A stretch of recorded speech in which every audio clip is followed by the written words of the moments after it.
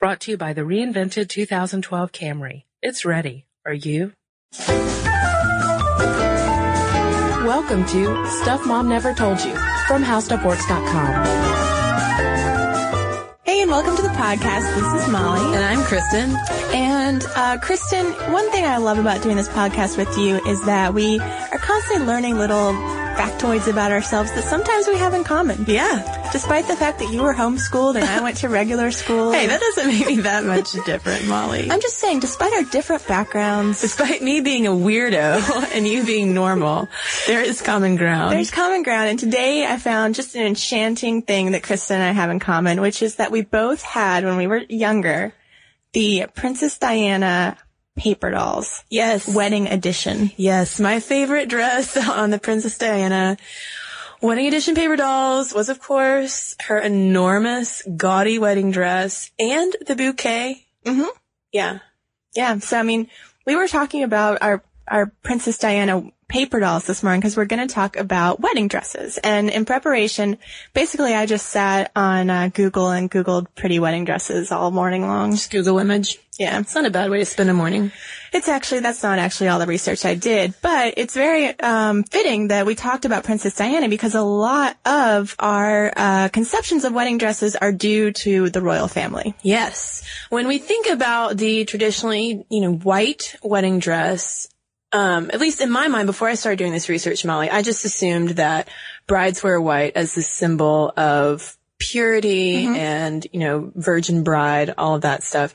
But we actually have Queen Victoria to thank for just liking the color white and being a little bit of a trendsetter. When she was married in February of 1840, it's thought of as the marker of when women first really started wearing the white bridal gown. Yeah, at the time, I think the dress was considered fairly plain, despite the fact that by all accounts it was gigantic. But up until that day, if you were a royal, you were getting married in silk, satin, fur, the most expensive velvet. Everything had silver thread. I mean, it was very ornate. I was reading that actually the brides had to get so dressed up because the royal men that were getting married were so, dapper and wearing all their finery that, brides had to work pretty hard to keep up. Yeah. But, the poor common people who were not royals just pretty much wore whatever color they wanted. Yeah, they have to wear their Sunday finest, maybe a special holiday dress or something. They didn't have money to go out and get some custom made wedding gown. Particularly not a white one because, who wears a white dress around other than attendees at the Puff Daddy white party? At least not after Labor Day, Molly. True. Keep that in mind. So, before Queen Victoria, you would wear, a gray wedding dress, blue wedding dress, pastels. There was no rule. And then Queen Victoria comes along and wears this white dress with orange blossom wreath headdress. Sounds really pretty. I like it. Yeah.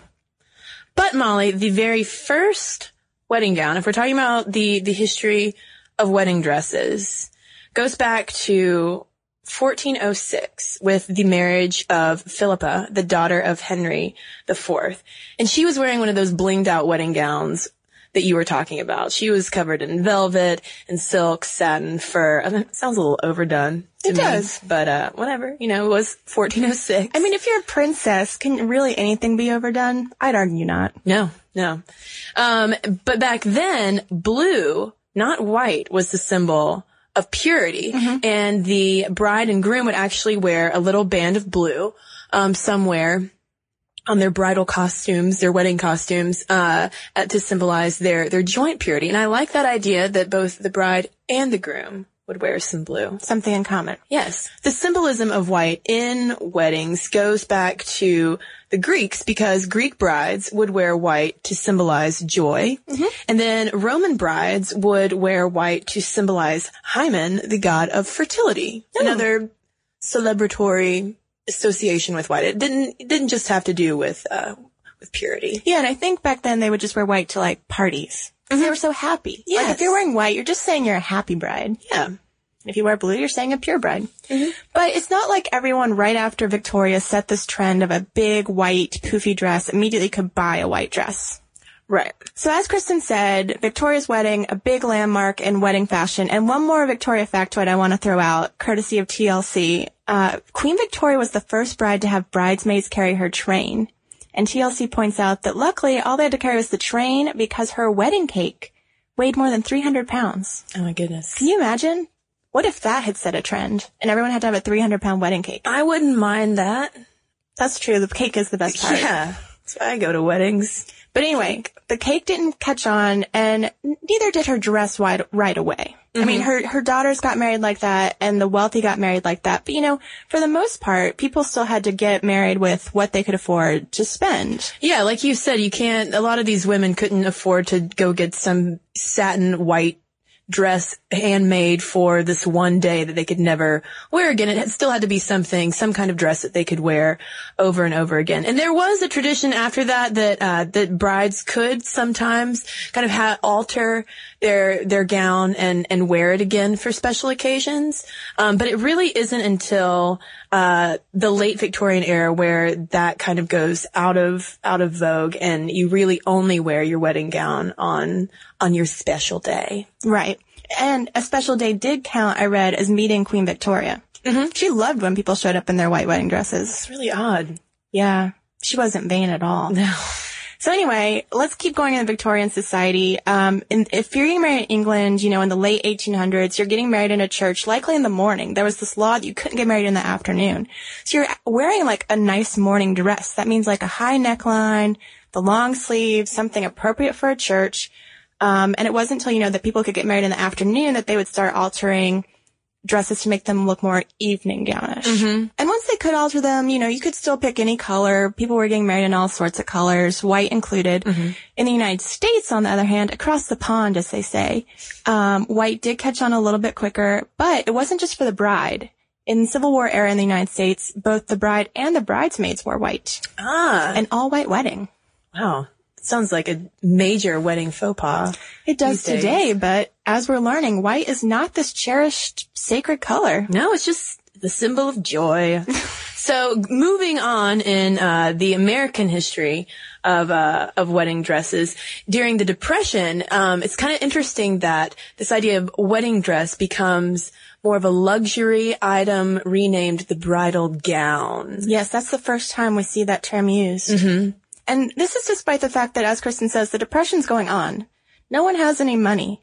And yet bridal gowns stayed very ornate and extravagant, despite the fact that in most other times during history, the wedding gown fashion kind of follows the fashion of the day. I mean, you think about like a 70s wedding, you'd wear like, you know, a mini, just like you would wear to go shopping, wherever you wore your minis. Yeah, I mean, in the same way, like flapper dresses in the 20s would be also reflected in the style of the wedding dress. So those kind of silhouettes change with just general women's fashion. One thing that I loved about the history of bridal gowns in the U.S. was during World War II, since you'd have to marry soldiers on short notice while they're on furlough and things like that, kind of these quickly planned weddings.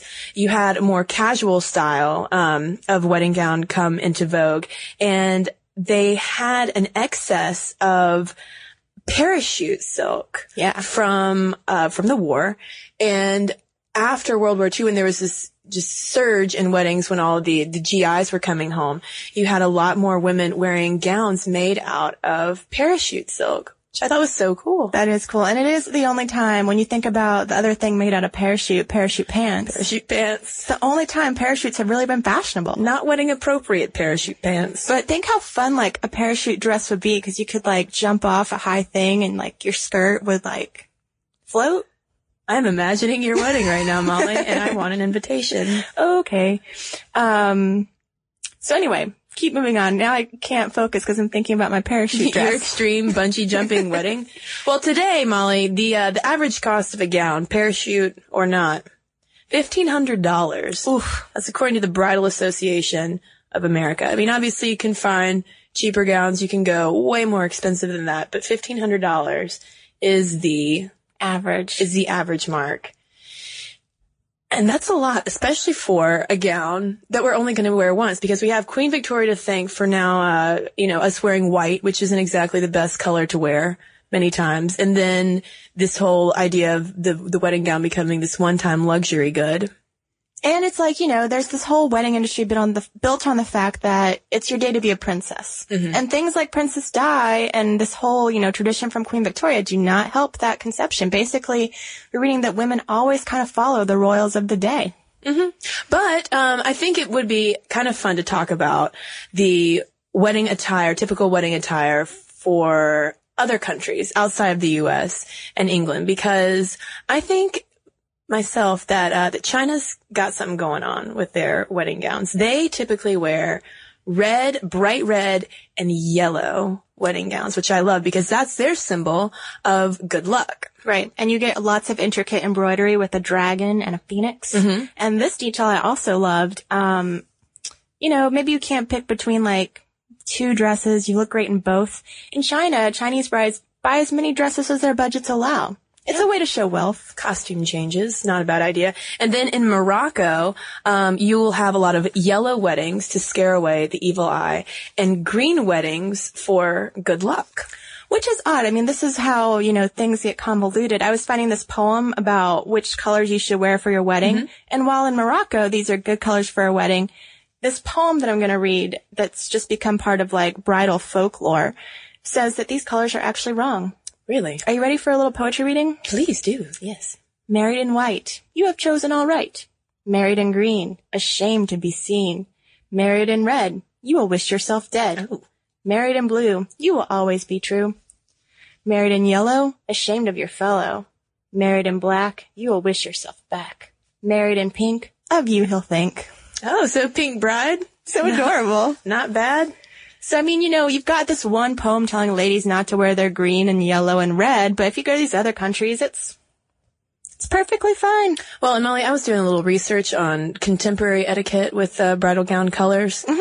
And you know what? What? We can now wear whatever color we want.